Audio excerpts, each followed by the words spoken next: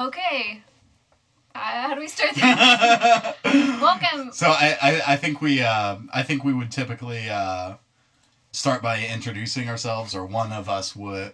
So I've heard a couple of different openings for podcasts. Okay. There's the I'm Gina. Yeah. I'm John. And this is Gaming in Real Life. Let's do it. Or there's the one host introduces both people.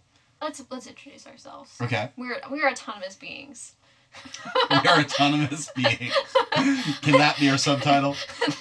That could be our feminist little tagline there. I'm Gina and I'm John, and we're both autonomous beings. Welcome. We should just leave this part in here. I'm Gina. I'm John. You laughed when you said that. You did. You hesitated. I'm Gina. I'm John. And this is Gaming in Real Life, a podcast about board gaming in real life. People are just going to listen to this and be like, what kind of drugs are these people on? A podcast in which we get real high. So, John. Well, let's try that. Let's try that okay. open again. I'm Gina. And I'm John. And this is Gaming in Real Life. So what is this podcast about? That's a great question, John. Oh, I'm realizing as we're talking how much I laugh. What is this podcast about? Basically, when we were thinking about board gaming podcasts, many of which I love, I think you love. I do? Yeah. There are a lot of amazing podcasts out there that focus on reviewing games, about the process of making games, even some of the history and science behind board gaming, but I felt like the podcast world was missing something. Right, well, and there's a certain kind of conversation that I thought that board game podcasts would have infrequently. Like you were saying, the vast majority of podcasts, of a board gaming podcast episode does seem to focus on reviewing the newest games that people have recently played, a lot about novelty, and the burning question seems to be what games are good. But every now and then they would talk about other topics that relate to gaming, and I think those were often some of my favorite discussions. Mm-hmm. Yeah, I liked the idea of the title of Gaming in Real Life because board games are so integrally... Is that the right way to pronounce that? Integrally? No, I don't know. Board games just mesh into our lives in really special ways. There's something really unique about the role that board games play in our lives, and for most of us, that's really what makes this hobby so special, the fact that it can start friendships, that it changes the relationships that we have with people. Sarah's talking to me. She lost you. I lost my husband.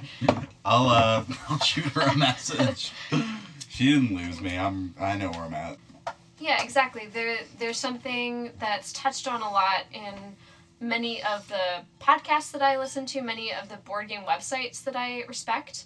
We'll talk about gaming in a broader sense. So they talk about memories associated with gaming, or the specific way that games become interlocked in the dynamics that you have with people that create memories, or just kind of change your relationship with a game in a way that's beyond how much fun you're having or how difficult it is, the puzzle itself. It's something beyond that. Do you know anything about Gestalt theory? I'm afraid I do not. So this is probably a good time to introduce sort of our backgrounds, mm-hmm. and what makes us not exactly qualified to be making this podcast in the first place. Not at all. So what makes us not really qualified to make this podcast... We're not at all. Not at all. Is that we're just regular fans. We're just enthusiasts in a small Midwestern city who fall in love with board games, or really have loved board games our whole lives. At least with me, it's something that I grew up with. And we do have kind of unique backgrounds, I guess, that may help make this conversation flow a little more. So I have a psychology background. Well, I'm currently a graduate student in psychology. I have a master's degree in development and learning sciences, which sounds pretty impressive. It does. I'm impressed. You have a master's degree, don't you? I do not. I'm part of the way to a master's degree, and I will finish it when it suits me. Oh, yeah. That's the way to do it. I think in a lot of states, well, maybe not. I think in Missouri you have to have a master's degree to be a teacher. That is a sensible rule in a state that pays teachers well. What state pays teachers well? Right? What is this magical state? Which brings me to my profession. I'm a teacher. I teach middle school language arts, which it relates to board gaming for me in that I'm often the person who has to teach a game. I am, in many groups, the game teacher. But also, as a teacher, I am trying to facilitate certain kinds of interactions, and as a person who tries to run and facilitate game nights, I'm really doing the same thing. And I'm as interested in the way a lesson sort of facilitates, corrals certain kinds of behaviors and interactions with an intended goal, and I think games do the same thing. If a good lesson teaches us how to learn, how to work through a problem, perhaps a good board game teaches us how to interact with each other and create lasting memories. But how? It's a question that I'd like to explore. I think that's going to be the big question in our whole podcast is what's so special about games. Have you ever heard about Gestalt theory? I have not. So Gestalt theory is a theory in psychology, particularly tends to relate to neuroscience, and it's the idea that the whole is greater than the sum of its parts. So people who believe in Gestalt theory might believe that the brain is bigger than what the brain can't necessarily be reproduced by a computer, what the brain does. That there's something special about the human brain that's more than just signals firing. And that can also be applied out to other things, so like humans are bigger than the sum of their parts. And so it's not just all the aspects of your personality, it's something special about you. And I don't necessarily believe that people are really special snowflakes, but I do think that Gestalt theory for me kind of applies to board games. There's something bigger than the sum of its parts. It's not just that it's tiles and meeples and rules. There's something kind of magical about playing a board game and the relationships and the experiences that you have in a board game that are kind of amazing considering what the components are.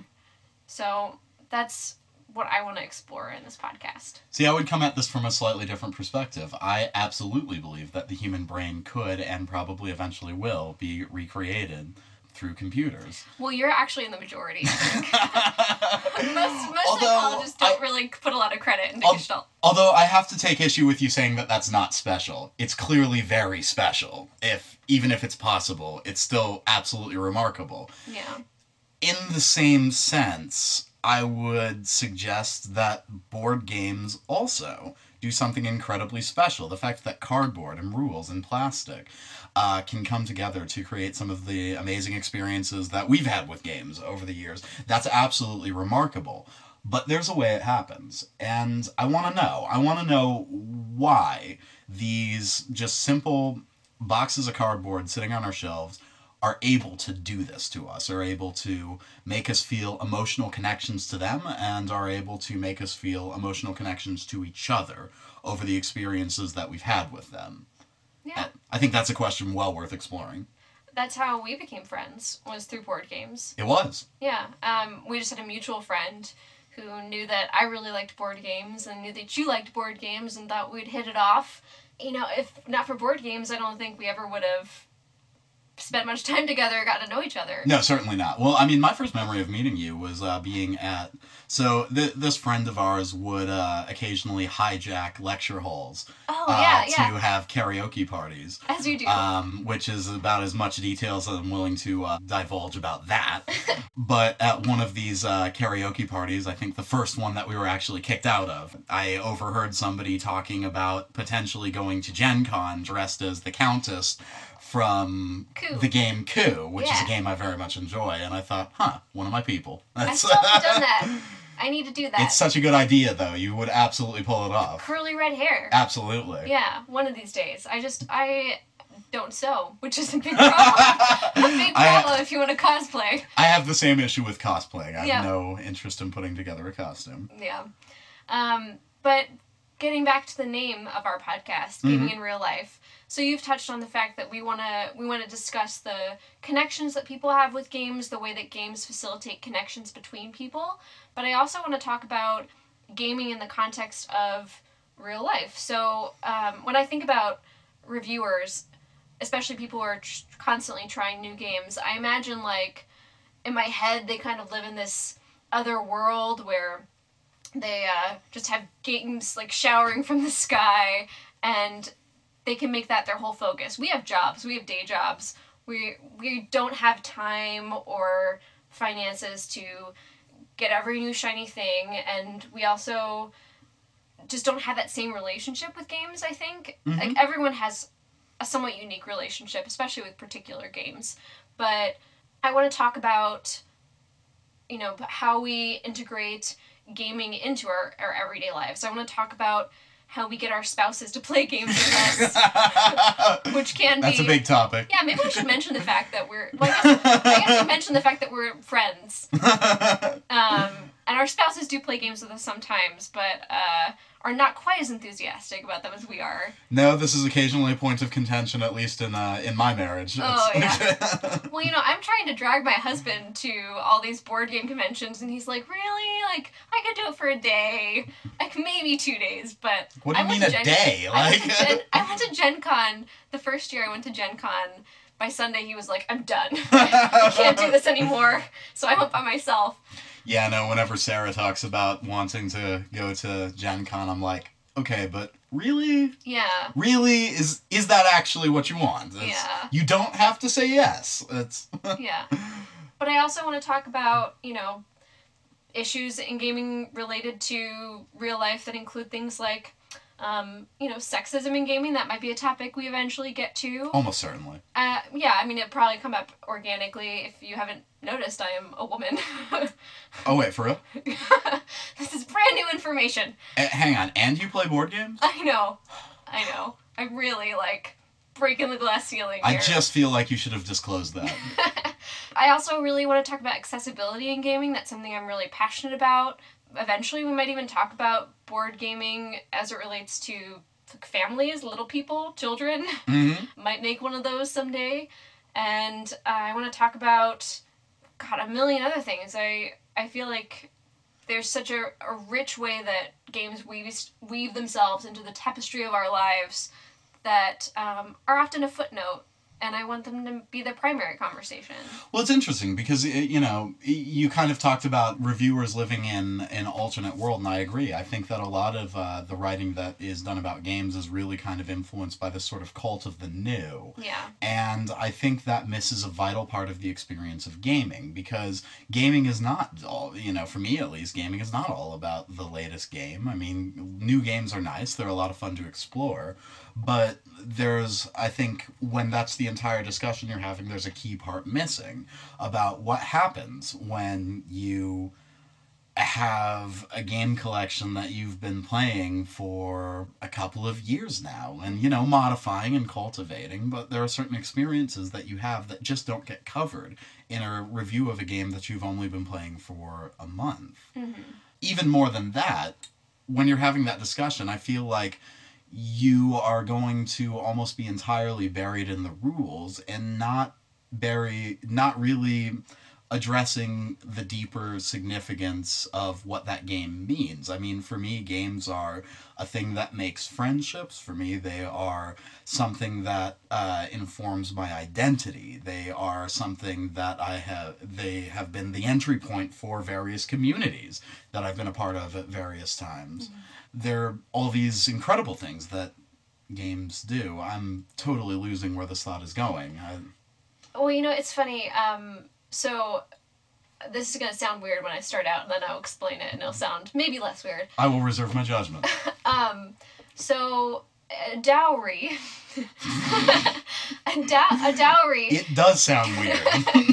So, when you think of dowry, you usually think of, like, the 8 elephants that your father gave so that someone would marry you. That actually was not my first thought. Oh, well. or the 4 cows. But dowries also traditionally used to be things that women would make. So they might, like, embroider the tablecloth that they would eventually use in their own home. So it wasn't just, like, money or property that was thrown at by the family at the guy that was going to marry you. It was also stuff that you created for your home. And I've always felt that way kind of about my books and board games, that they're my dowry, something that I'm creating, that I'm collecting to make my home feel richer, feel more like a home, to pass on to my children. Like, that's why I have like 1,000 books in my house. That's why I have a built-in hallway just filled, like, brimming with board games. It's not just, something to pass on to my kids and that kind of thing, but it's definitely something that I see as an investment into my home. I know exactly how you feel. I mean, I look at my board game shelf and I think this is a place where fun happens. This is a place where I can go and I can count on having a good time. And it is comforting to see. I like walking into my door and seeing that there. Yeah. And also, I've had the thought several times that, one day somebody's going to inherit this. And I wonder what they'll get out of it. I like the idea that when I'm cultivating a game collection, that I'm cultivating something beyond what's going to happen next Saturday night when we have a game night. This is a lasting thing. I certainly hope it is anyway. There was actually some research recently, and I haven't read the research article itself. I've only seen the highlights in the news, so take this with a grain of salt. But there was a study that came out fairly recently that showed that at least the correlation between how much enjoyment that you get out of an experience as compared to a thing like a tangible item that you own, that experiences are better investments because they tend to bring more lasting joy in your life. Mm-hmm. And I don't look at a board game as an item. I experience as something that I can enjoy for an extended period of time. I mean, that's what I'm investing. I'm investing in joy. It's not just that I see them and I'm like, oh, I own like 100 board games at this point. Mm-hmm. I sort of counted the other day. I got a little embarrassed and I stopped counting because I was organizing my preciouses. But I do see it like, yeah, it's not just a collection. It's not like having a bunch of spoons or bells or commemorative plates. And it's not just because it's something that you interact with. It's something that you form attachments to. Mm-hmm. And we've talked about this, that I almost view my games as relationships. And some of those relationships are better than others. No question. But I think that's also why it's so agony for me to decide if I'm going to sell a game. Because I keep thinking, like, maybe this relationship will get better. Maybe I just haven't given it a fair shot. Oh yeah, no, I know exactly what you mean. Letting go of a game that I'm not playing but also still really like is a very tough decision. Yeah. It's agonizing. Yeah. You always think, oh, I'm going to make time for you. It's going to happen. Yeah. Well, and I absolutely like the idea that board games are experiences. Yeah, that they're a better investment because... Yeah, that's where I was going to go with that. Because I've always, I've definitely always had a little bit of an impulse to collect things, there's no doubt about it, but I've never really liked collecting things that I wasn't going to use. Yeah. That's always been very important to me. If I'm going to collect something, it's got to be something that actually has a value beyond just having it. Mm-hmm. And board games absolutely have that. Well, and you said that these are things that produce joy. Yeah. That's it, isn't it? That is it, but it's crazy that they do that. Oh, yeah. I mean, I'm a graduate student. If you don't know about being a graduate student, it's awful. It's really terrible. I think of it kind of like, I've never had a baby, so maybe this will not be a good analogy, and I just don't know yet. But I imagine it's kind of like being pregnant. Like, there's a period of misery, at least near the end. It's like being pregnant for 4 to 6 years. So like the outcome of it is great because you get like a kid or you get a PhD, which by the way, once I get my PhD, you will address me as doctor probably. Like I'm gonna make everybody call me doctor constantly. Like that cost me fucking $60,000. $60,000. People are just going to call me doctor all the time. If I actually start doing that, it will get weird. That's true. Yeah, it does sound kind of kinky when I actually say it out loud. A little bit. Yeah, well, anyway. But, so like the outcome is good, but the interim is miserable. Sure. And honestly, I think board games have helped me not go insane. because every graduate student I know, at least in my program, maybe this is just speaking poorly of my program, but we've all dealt with depression. I've certainly dealt with anxiety for even longer than that, but you constantly feel like you're failing, and you don't really know if you're doing everything right, and you're just questioning yourself all the time. And when I'm playing board games, those are some of the only times where I'm not thinking about everything that I should be doing, where I'm just happy. I don't have those experiences that often in my day-to-day life, except for when I'm doing the work that I hope will eventually be my job. I certainly have some joy there, but it's also stressful, and there's no, way to know that I'm 100% doing it correctly. And I, even if you screw up in a board game, the stakes are so low, because I can just enjoy the experience. No, that's a big deal. I mean, I'm someone who often has a difficult time interacting with people in very large groups. It's not that I dislike people, it's that I dislike not knowing what I'm supposed to do when, and the more people you introduce into a situation, the more difficult it becomes to know when it's expected of me to speak, and when it's expected of me to not speak, and when it's weird for me to not speak. And you introduce all of these X factors, it just gets very exhausting. But games structure that. Yeah. It's a time when I know exactly what's expected of me when, and there's something very relaxing about that. But then beyond that, you also have the experience of, when I sit down to, stand up, because this is a game you stand up for. When I stand up for a game of Eclipse, I'm a galactic general. But it does not matter if I lose the war.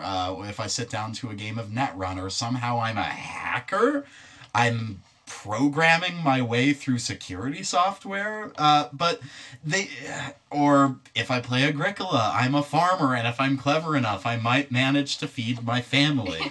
And board games have this very strange way of, they play this trick on us that I think we're totally willing to buy into, of giving you this kind of this task that's substituted in for the real thing. It's not a simulation at all. It's not a simulation. But somehow you manage to convince yourself that moving these little wooden parts around is an adequate stand-in for the experience that the game is representing, and that's fun. Yeah. And that's a fun experience to share with your friends. Mm-hmm.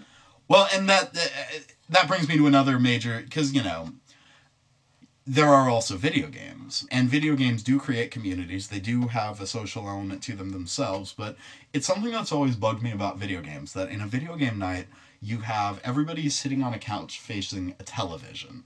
Mm-hmm. Whereas at a game night, you have everybody sitting around a table facing each other. It's a small distinction, but I think it matters a lot.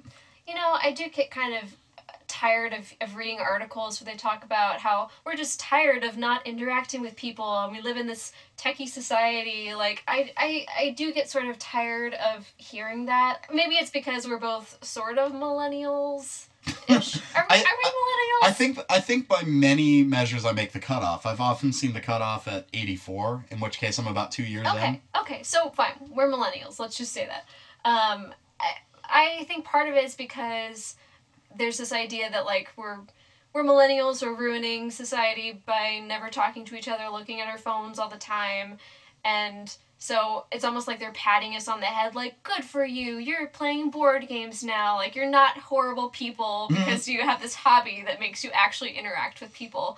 And so there's something I find a little about patronizing about something? Yeah, and especially because I grew up with board games. I mean, board games were huge in my house. My mother loves board games. Part of the reason that I really care about accessibility in gaming is because my mom is disabled, and it was one of those things that she could always enjoy with us, and something that, certainly partly because she wasn't struggling as, well, I don't know how to say this, certainly partly because her mobility was a little better when I was younger. But it was something that she could excel in and feel really successful in. Mm-hmm. And it didn't matter that she might struggle to hold cards. There was a card holder there, and she could still kick all of our asses in Scrabble. My mother is a fucking awesome Scrabble player. Thank God she doesn't know how to use the internet anymore, because she would be horrified to know that I described it that way. She's not a fan of cursing. But my mother's a fantastic Scrabble player, has memorized all the 2 and 3 letter words, which is just not fair. And nobody wants to play with you if you do that. But games were just such a big part of my life growing up. Maybe also because I come from a huge family. I have 13 cousins, and it was just a way for us to get everybody together and interact in a way that wasn't exhausting. Like, you know how hard it can be sometimes. I love my grandparents, but you don't have a lot of common ground. You can sit down to a game of dominoes, and everybody can enjoy that experience together. Well, and this is something that I had been thinking about board games, is that one major advantage board games have as a social activity is if you are working with people with whom you don't have a lot of common ground, board games generate common ground. Oh, yeah. Because you have shared struggles, you have shared experiences, you have shared goals. All of these things these are what relationships are made out of, and board games create them. Board games can bring out the best in people, can teach you what people's talents are that you didn't know. I wouldn't know some of my friends are so funny until we played Fun Employed together. Oh, yeah. Oh, God, no. And, some people, like, you're incredible at remembering song lyrics. I know that. Because we play Encore together. And Caveat. You're amazing at it. I am incredible at remembering 7 song lyrics in a row. Well, that's Try to all get it me takes. to sing the entire song. That's all it takes.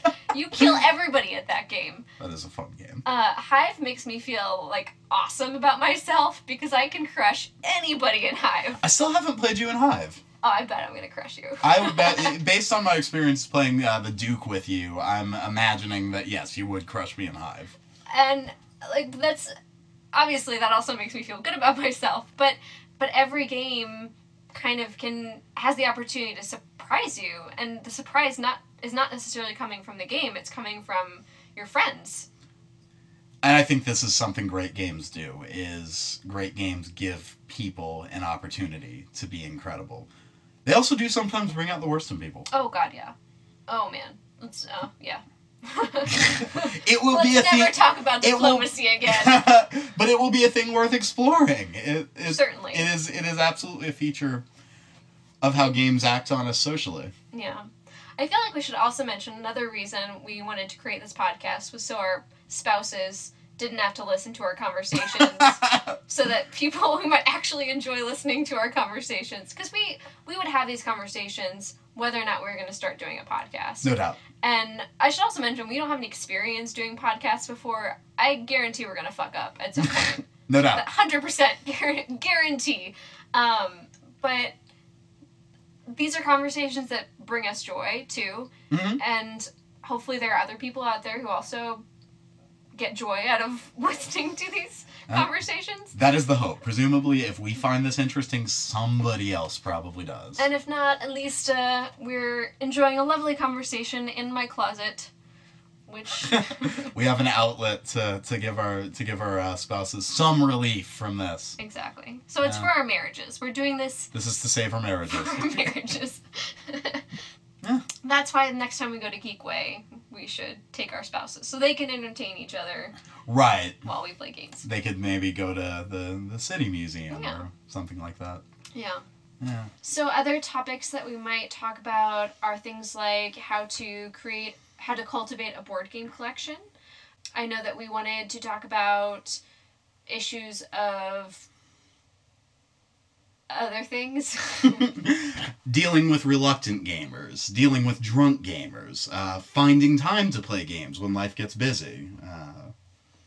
Yeah, that's probably fine. I definitely want to devote an entire episode to drunk gaming. Because I feel like I've never heard that discussion before, And it's so relevant to our... Yeah, it comes up, but only as a... And by the way, don't play this game with drunk people. But, what games can you play with drunk people? And how do you handle games where people drink? What games can you teach to drunk people? Yes. That's a whole discussion. It is a whole discussion. I don't know about you, but two of my favorite things are drinking and board gaming, and they are better when you combine them. Oh, man. As soon as I'm done with my applications for internship, I'm going to get some cognac up in this closet. Woohoo. Yeah. Well, is there anything else we should cover? No, I think that about lays out the mission. We've established a number of themes that hopefully we'll continue to develop, and... Cool. Well, this has been a lovely conversation. It has been. Thank you. Yes, I always enjoy it. Next time, I'm also going to have beer. Not tonight. No, I was just feeling a little parched. I see. No, Yes. it's good to stay hydrated. I spend a lot of the day talking to a 14-year-old, so my voice is tired. Surprisingly, I didn't talk much today. Really? Yeah, that's actually part of the reason why I'm probably in a good mood. Man, when I would lose my voice all the time when I was teaching. You learn to speak from the diaphragm, and that helps a lot. Yeah, I got better at it over the year, but... Unfortunately, I can't break the habit right now, so this is about as quiet as I get. It was great when you officiated my wedding. That was a lot of fun. We had so much fun. I have a great picture of you and me in Austin on Facebook, and you're kind of in the foreground, Mm-hmm. and I'm in the background. I was pretty proud of those pictures. Yeah, they're beautiful. I'm really excited about them. You guys looked great, of course. I keep going over and looking at them all again and again and again. Yeah. That was a really fun wedding. It was a fun wedding. Although there were no board games. I thought there would be, but there's so much I stuff was to do. not at all surprised that didn't happen. There was so much stuff I was ready in case it did, but I wasn't going to force the issue. Yeah, I mean, not like we had a boring time. No, we certainly did not. Yeah. Let's go ahead and wrap this up, but be sure to tune in next time. We're going to be talking about some Halloween-themed games in anticipation of the holiday coming up. But until next time, I'm Gina. And I'm John. We wish you good friends. Good games. And goodbye.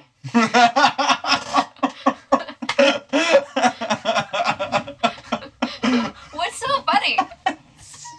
It's really cheesy. I don't know if that's bad though. Well, we'll see how dorky you sound. Should we try a more subdued goodbye? Yeah. All right. Until next time, we wish you good friends. Good games. And goodbye. Well, let's go ahead and cut it off for right now. We can see if we can